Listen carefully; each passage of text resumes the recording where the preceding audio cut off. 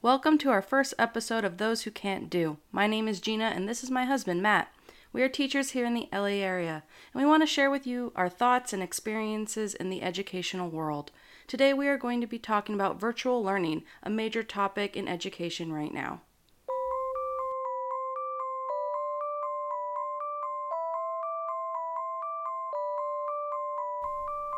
Was that the intro you decided on? Yeah, no, that's going to be good. Okay. Well, we're going to talk about virtual learning. Matt, tell us what it is. Why is it such a hot topic? So there's a virus that's been going around lately, and people started freaking out about it, and we ended up in quarantine for the last 8 months. And so a lot of places in America still being hit by it are in a position where their schools can't open. You can't go into classrooms, you can't educate in person, you can't get students to, behave per normal, and you can't do, all the stuff that you normally be able to do. So virtual learning has become the buzzword of the day because it's the ability to still reach out and get students the skills and information that they need in order to advance forward without costing them their time and their education. So that's the main goal, is that with virtual learning, we're able to kind of do that. So we talk about virtual learning, we hear about it a lot, but what is virtual learning? Well, the definition is a virtual learning environment, or VLE. It's a web-based platform for the digital... I'm sipping my coffee. You're just gonna sip your coffee in my microphone while I give this very important definition. All right. Now I have to start over, man. Okay. Virtual learning, VLE. It's a web-based platform for the digital aspects of courses of study, usually within educational institutions, or simply put, it's an online classroom. And there's different types of online classrooms or learning management systems, or LMSs. You're gonna find throughout this whole thing that we love our abbreviations. We love it here in education. So VLE, LMS. You guys tracking so far? And the popular LMS resources are in the U.S. right now are Moodle, Schoology, Google Classroom, Edmodo, and Blackboard. And Matt and I are currently using Schoology in our schools. In the past, I've used Moodle, Edmodo, and Blackboard before in a lot of detail. And Schoology so far is the one that's kind of outshining everything for me. There's not really anything that comes close in the same area. Yeah, I've used Google Classroom in the past, and I'd have to say I love Schoology so much. And I know that there's a great group of people who don't like Schoology, but I'm definitely pro Schoology. Well, I think as far as they keep it updated. They keep it updated in a way that none of the other ones do. Moodle and Edmodo still kind of look like when they originally came out. Schoology has constantly adapted everything that it does. And Google Classroom was always kind of superior if you had a full Google setup. Mm-hmm. But if you are at any point having to use anything outside of Google, it starts to fall apart real quick on you. It really does, because Google only really caters to Google, which is Schoology and a lot of the other platforms cater to Google and other things. But Matt, can you tell us what a virtual classroom, what people think a virtual classroom looks like, especially those who may not have actually set foot in a classroom? Well, I think, the virtual workspace, as far as I'm concerned, a lot of people are seeing it as like a streaming service. The students log in and the teacher is talking on a video. And they possibly have, a bunch of like apples and teacher resources behind them, because we love apples in the teaching field. They think that we throw a bunch of stuff kind of behind us in the background that are like little hidden gems for students to explore. And other than that, we can kind of like, that's the education. It's just us talking and students kind of responding to it. But what does your virtual classroom actually look like? It is a mess. Virtual classrooms are there is a lot that's broken down throughout it. For me, there's 3 different layers. There's the layer that the students are interacting with, which is the LMS. So the learning management system at its core kind of functions as the go point for the students. And I have interaction through 3 different apps within that system, which is where the students are getting their work from. And that's Google Slides, Google Docs, and Notability. We're able to transition documents to all those places. On top of that, there's the layer of feedback that students get, which is coming out of, in my case, YouTube and video editing. I'm able to post videos after they're able to interact with all of these things and they're able to get their education. But I know some teachers are front-loading that, so they're putting the videos at the front of the classroom so that students watch the videos and then interact with the software afterwards. But it's kind of dependent on where you want to go with it. So those 3 levels are kind of covering students' education in a way that the classroom normally would for me. Yeah, to paint a picture of my virtual classroom, I have like a banner on the very top with, my Bitmojis, which is such a big thing right now. You have to commit to the Bitmoji. I'm going to be real. I think it's a little cringe. I know, it is 100% cringe. It's cringy for the kids. It is, but I love it and I don't care. I got criticized super heavily on my opening day. Yeah, but you're a guy. We'll have a whole podcast about that. Let's break that down.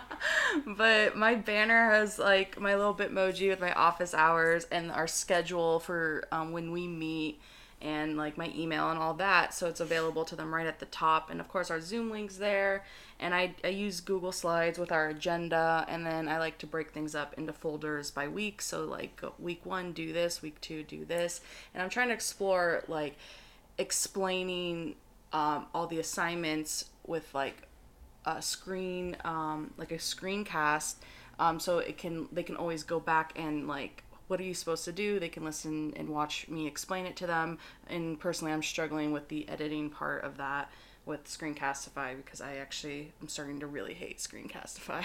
Well, and to be honest, I think this is what's blowing up in parents' faces, is the fact that the 2 of us are sitting here married, working in the same house, having 2 completely different systems for approaching the students. And if a student was in both of our rooms, that's somewhere around 10 different programs the parents are having to learn right now on the spot in order to help their students with the work.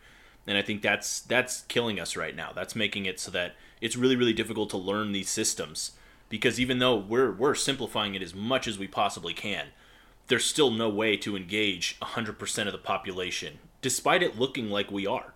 That's the weird thing about virtual learning, is that it looks like you're getting everyone. And there's just no way to actually know that. There's people falling behind left and right, and you can't tell. And that's what's the struggle for me. And that kind of brings up that point of time, the fact that people have to take the time to learn this, parents, teachers, students.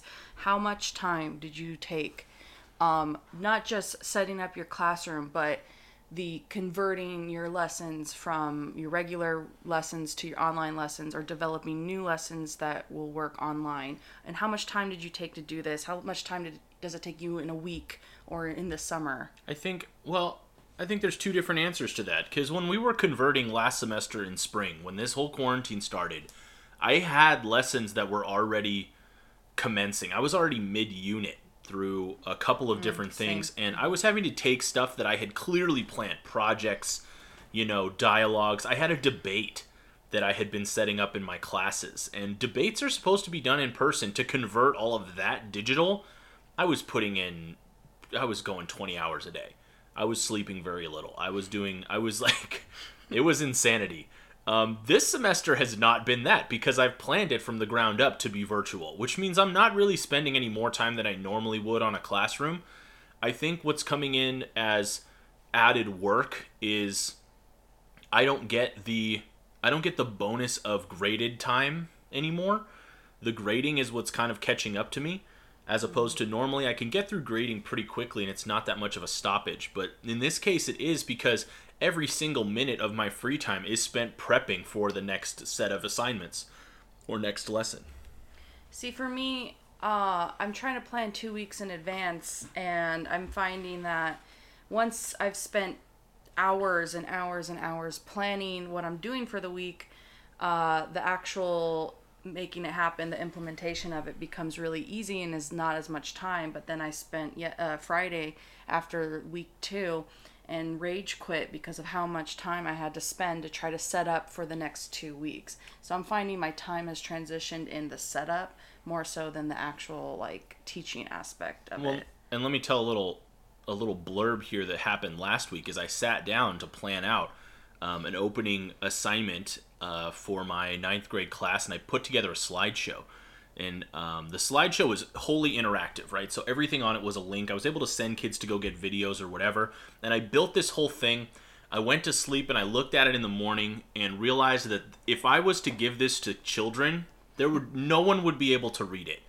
It was illegible. Just the amount of information and stuff I was trying to communicate, because I was trying to wholly implement an electronic lesson for the students. And you really have to you have to factor yourself into the picture. I was planning on the fact that I wasn't going to be there to help them, so I was putting all the information on. And it was easily 40 hours of work on these slides that would never be done by anybody. So it's just been this kind of conversion process. I think another point I'd like to touch on would be it's the idea that as much work as we're putting in, I also see that parents are putting in that much work on the other end. Mm-hmm. We have to factor in that we're learning these processes. We send it to the students. The students, if they don't know how to do something, the parents sitting there downloading the apps and trying to figure it out for themselves. And that's backloading on the other side. That's something we don't see. A lot that's happening is revolved around time. A lot of time is being spent, and what I've found is I spent almost 30 hours on an online unit that I'm going to do with my 8th graders, and I would have never had that time or energy to do that, but I had to, because I had to figure out a virtual way to do that lesson. Time is such a big factor here. We've spent hours after our work days working on how to implement our online lessons. We've spent weekends. I spent I spent the entire summer working probably 4 hours a day just on what I'm going to do if we're back virtually, if we're back hybrid, if we're back in person with less time with the kids or less kids in the classroom. Am I going to have to be doubling the work? And I feel that we went from the teachers being, such great people, and they work so hard, and in just a few months it's been going down that where you're not going back. You're selfish and lazy, and all those positivity and all those positive vibes have really gone back to negative vibes that we see here in the U.S. in education, where we always see us as looking as teachers, they get the summers off, and what went from positive has gone back to negative, and it's incredibly frustrating. Well, let me ask you something. The amount of, because you talk about the amount of hours you're putting in after school, and my school day when I would work in person would end around 5 or 6 anyway. Mm-hmm. Those extra, yes, we'd get out at 3, but I would be at school for the extra hour or two, getting stuff done, getting stuff set up, trying to talk with people, set up meetings, parents, that kind of thing. It was already there. The hours were already in place. So putting in these extra hours, you feel like it's more? You feel like it's more than you would be doing in a normal school day? I think the amount of hours I spent to prepare for virtual learning was more than I would have spent in a school day. And because I've been teaching this is the 3rd year I've been at my school, teaching the same grades, 7th and 8th grade, with the same, honors classes or regular, whatever I'm teaching. So it always becomes a little bit easier every year because you're just editing or adding or perfecting your lessons. But now it's like I've started over again from year 1 as a teacher, because I can't just take my lessons and say, we're going to do this, because I have to sit there and figure out how. I tried to figure out how I'm going to take my advanced students and how they're going to do their AP vocabulary, because they're the advanced kids. We have a set of books, but they don't have those books. I have to figure out the online version. Am I going to pay for the online version? Am I going to just find the resources and try to work around it? I have no money at my school, apparently. There's no money. That's typical. That's pretty typical for schools. No, there's never money. And now all that money that we should have had on the side for the books, that's gone. And so... Well, talk to me about, because you're bringing up a lot about how you're particularly feeling, and it seems that you're kind of getting a negative vibe from it. You're definitely not enjoying the amount of work and the amount of time it takes. So how does that kind of negativity translate for the virtual learning atmosphere as a whole? Is it showing up for everyone? Is there anyone positive on this? Well, what I'm about to say is going to sound a little reedy, because I've got some statistics and articles, so please bear with me, because I do have a very data-centered, evidence-centered response.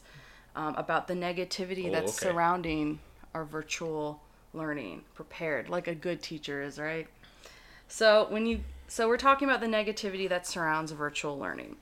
When you Google the phrase virtual learning, you'll see that Wikipedia definition that I originally said a few minutes ago, the VLE. You're citing Wikipedia on a teacher blog? Heck yes. 100%. And you can't convince me that Wikipedia isn't legit anymore with the amount of resources they have. I'm aware. So, when you Google virtual learning right now, I Googled this a couple days ago, so I imagine there's a few updated articles since then. But this is what I did when I Googled virtual learning. I saw the Wikipedia definition. And then these were the top 3 articles that showed up. Are you ready? First article. Students demand tuition cuts as more colleges pivot to virtual learning. A Fox News article published on August 22nd. You know, this is something that, you reading that, demanding tuition cuts, there is something that we're putting in the same amount of work and the same amount of time and everything. And across the board, I've heard nonstop that people bring up that it's not the same value. And that's really hard to hear. It's hard to process that because I'm putting in the same work. I'm putting in the exact same amount of time for them to say, yeah, but this doesn't really count, you know? And so students are literally demanding the education I'm getting is not worth the same amount, so I want my tuition back, is just kind of like emphasizing that idea, you know? Absolutely. It's interesting. Mm-hmm. The second article, you ready? Northside ISD working to resolve technical issues with virtual learning portal on first day of school, which was a KENS 5, a CBS article published on August 24th. So again, another negative to virtual learning. And the third article that you would find when you Google virtual learning, Zoom outrage impacts first day of virtual learning for Atlanta public schools, which is a Fox 5 Atlanta article published on August 24th. So 3 articles, the top 3 that you see, all negative. Well, you'll notice that so far in this whole podcast, we didn't mention Zoom. Zoom has been the pinnacle of our education system right now. And any teacher will shudder at even hearing Zoom outage because so much gets thrown off if even for a second people can't log into Zoom. We're talking 15 emails, 20 different messages from students and parents, people freaking out because Zoom is the crux of it. Coming out of nowhere and being the go-to app for pretty much every teacher right now is insane.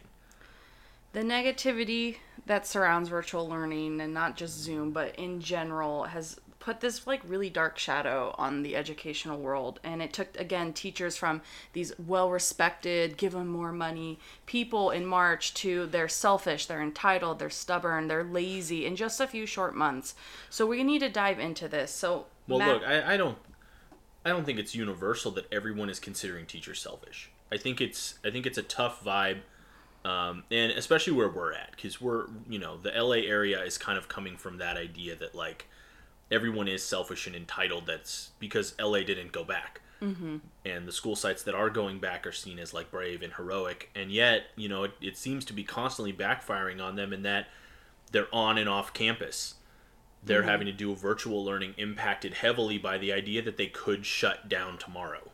You know, there's no guarantee that they'll still be in school.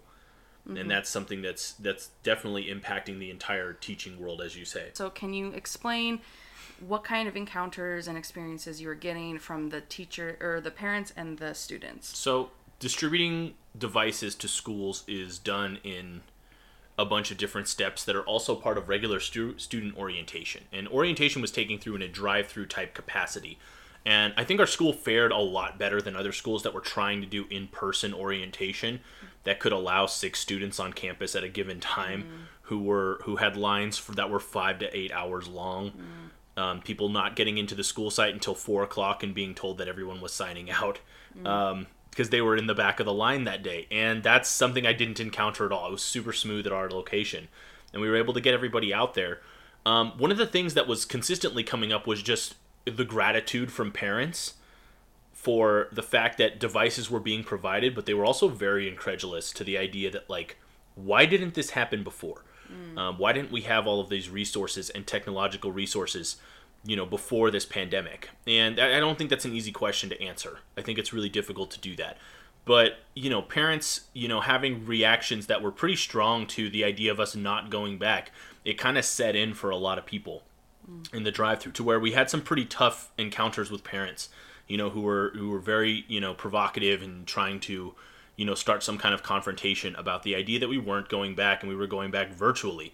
And that was something that was really intimidating to try to deal with, where I was thinking, oh, we're just going to be distributing stuff, and it turned into this whole thing where there was a lot of bitterness. There was a lot of embittered people that were involved, despite us having almost no line and everybody waiting a very small amount of time. Well, and what makes me kind of sad in hearing that story is because there's a lot of blame towards the teachers and the school itself, or even a school district, when for California it wasn't our decision. It was nowhere near our decision. It was our governor's decision. So the blame is being felt firsthand on the teachers' end and the administrators' ends, when it's really out of our hands. So let's get down to it then. What do you think is causing people to be so negative about this idea of learning virtually, when in practice it seems like it should work almost the same, and very little is changing for us? We've set up these systems to be in place that students have full access to the content, full access to the information, and yet the response to it, teachers, parents, students across the board, coming across as negative. Well, let's start with the obvious. Schools have been a form of free childcare for adults since the mandatory education, where kids had to go back, had to be in school. It was a mandatory decision in Boston in the year 1852. 1852.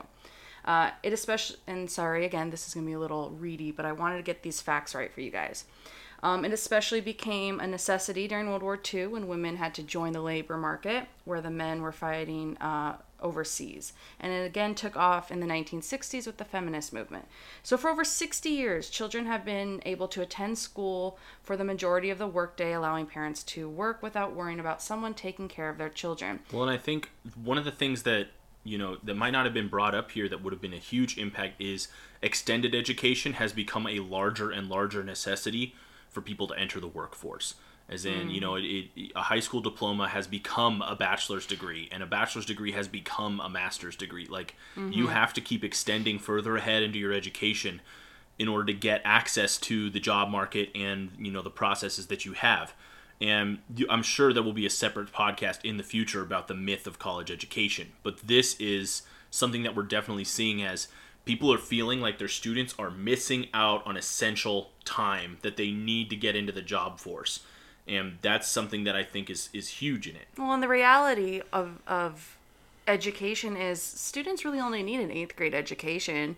You learn how to write, think critically, structured writing. You learn the history of the world, U.S. history. You learn basics of chemistry and biology.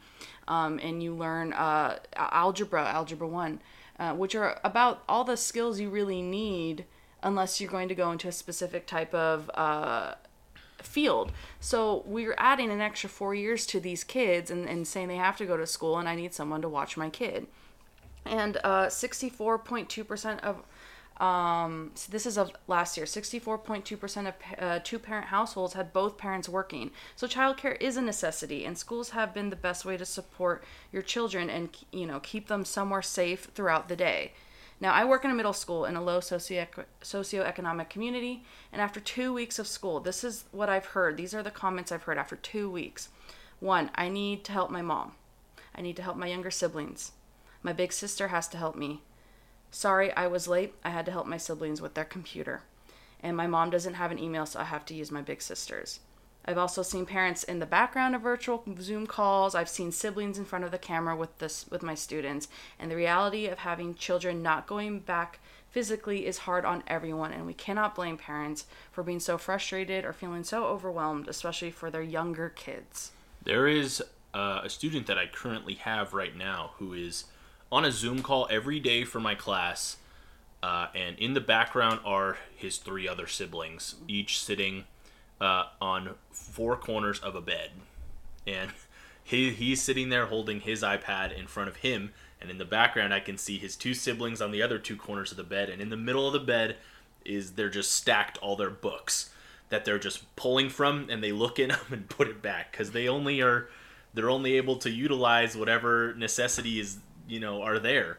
And it's this whole kind of idea that we are very under, like, we don't have the ability to reach everybody in their home because we don't know where everyone's home is at. And home life is different for everybody. And I mean, even working in this brief workspace, just the two of us, how many times have we redone this whole area so we can have it function better? How many different pieces of furniture have we had and moved and put together and tried to scrounge together items so that way we can put together even the most basic virtual learning environment for people. And this is something that is consistently going to be a problem, to where we have to keep in mind that the families are now functioning as families in their area, and that's sometimes going to be a negative just because of the space that they're in. So let's talk about then the second reason why there's such negativity to virtual learning. And it's also a very obvious idea that students learn best in person. And I don't think you're ever going to hear a teacher say, oh no, yeah, online learning, best thing you can do, better than in person. And it is better. It's better to be in person because I can see if you need my help. I can keep you on task. I can communicate quickly and efficiently. If I'm there with you, I can see what you need. I can help fix any tech problems that you may have if computers are involved, and I can help you right then and there. It is better to be in person. I think that one of the main things that's been a huge issue is that the selected technology that specific teachers are using does not translate across the board. People choosing to use Edmodo,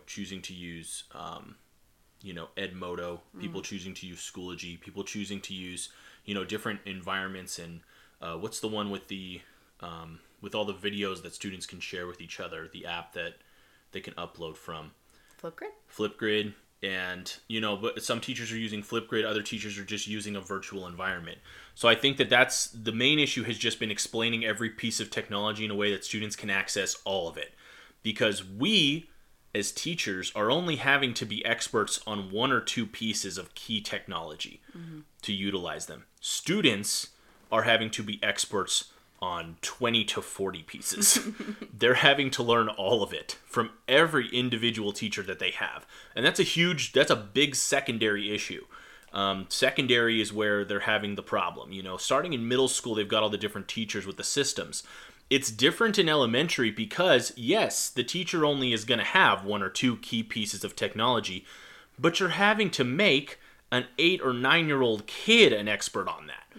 And they can access it. Of course they can figure it out, but that is a lot to ask, especially a lot to ask of a parent to try to teach them about it, when the parent is not an expert either. And I think that's kind of the main reason that it's been an issue. I had a student on Friday.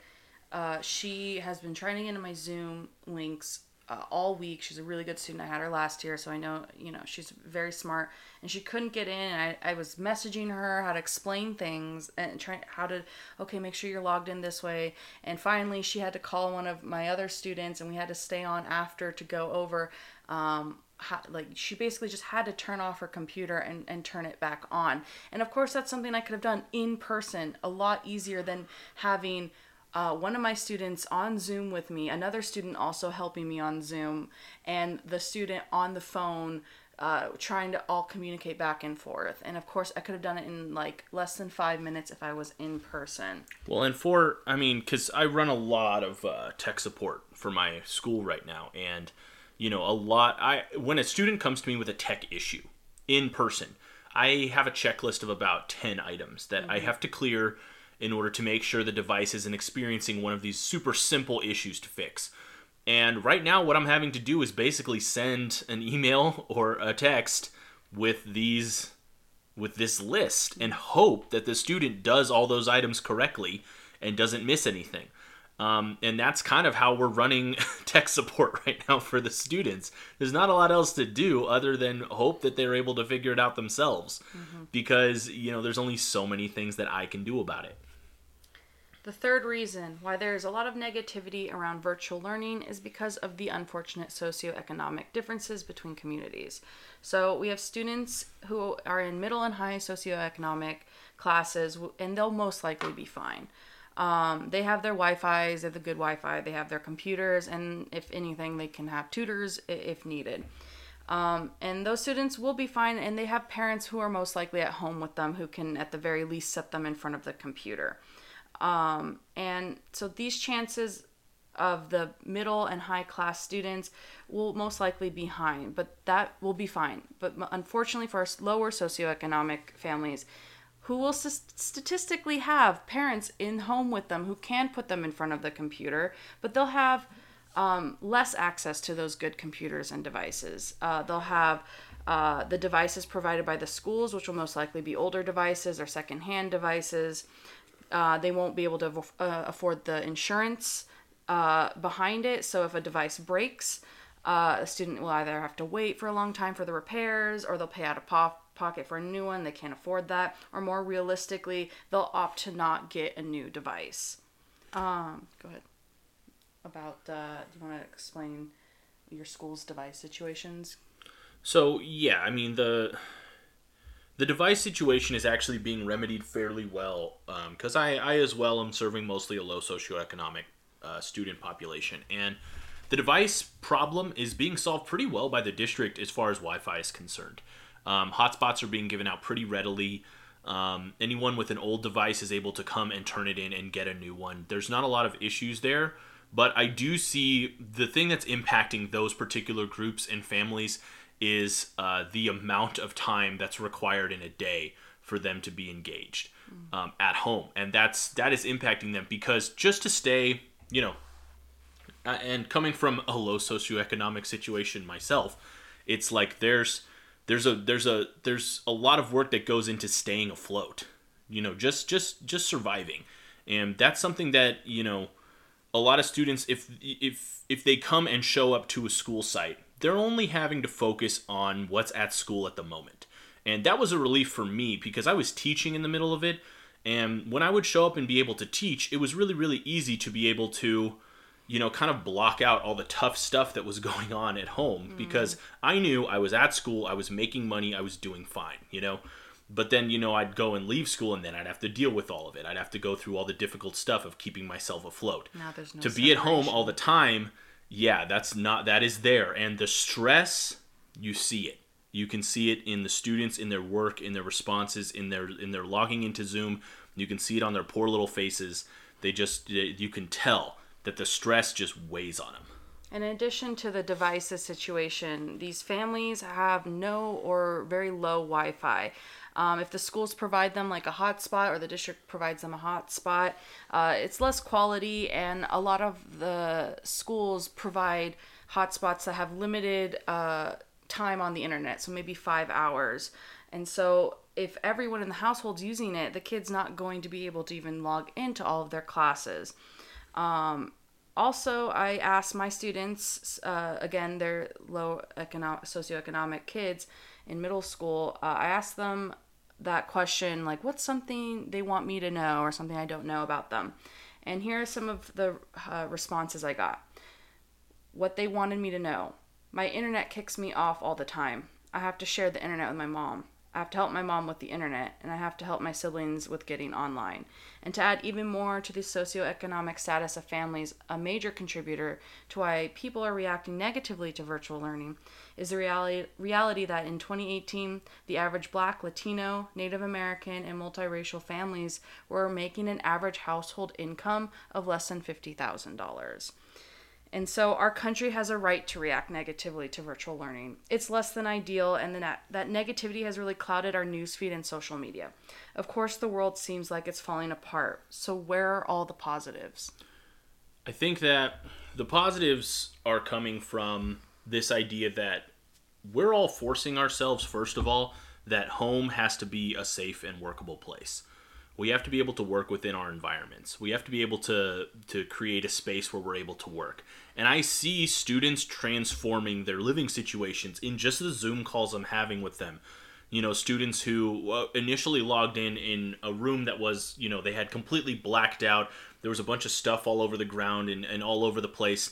And, just 2 weeks into school, they have a light on in their room now. All their stuff is picked up and cleaned. Their bed is like in a different location than it was before.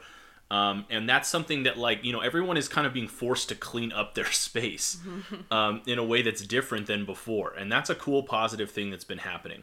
And I know that kind of sounds like it wouldn't be that big of a deal, but that's a huge personal growth thing that a lot of students don't develop until way later in life, way outside of when we're even influencing them. And I'm seeing it happen in real time because I get the Zoom calls with the students where they're in their living situation, and that's what's happening. I notice the changes. On top of that, I can also look and see that we're all getting better with educational technology. The resources that we're now having, I don't think are going away. We're going to keep them after this whole thing is over. And I don't see, this idea that we have to be in school every day for 8 hours. I don't think that's coming back. In my mind, I think we're going to get to the point where there is going to be options for virtual learning permanent. I don't see this being something that goes away for high schoolers. And in particular, middle school probably, there's going to be changes with that. But I see high school as this is going to kind of hang around. These schools that have adapted to this system, I think it can be preferable in a lot of ways to have some virtual learning environments always integrated into your system. Some new educational apps that we now have better access to and they're more updated are Zoom, Edpuzzle, Nearpod, Wakelet, Seesaw, Kahoot, Twinkle, Teachable, Gimkit, Floop, SplashLearn, Canvas, GoBoard, Remind, and much more. I think it would be cool to link all of those so that we'll provide access to them with this podcast, so that way you guys can see them and find them out, because they are really, really cool. Some of these are awesome. Schools and districts are way, way more open to having online resources now. And bringing something up, you could always bring a piece of technology up in the teacher meetings at the schools, and a lot of times it would be shrugged off. And teachers are hungry. Mm-hmm. You bring it up in a meeting now, and they're like, "Send me the link, get me involved. I want it." And it's completely different than before, where people would be like, "I found this cool app. It has this many podcasts for free," and everyone's like, "Oh yeah, that's real nice. I already have my books, so we're not going to really have to." Now it's like, "Yes, give me it. Where is it? I want to find it." It's become way more.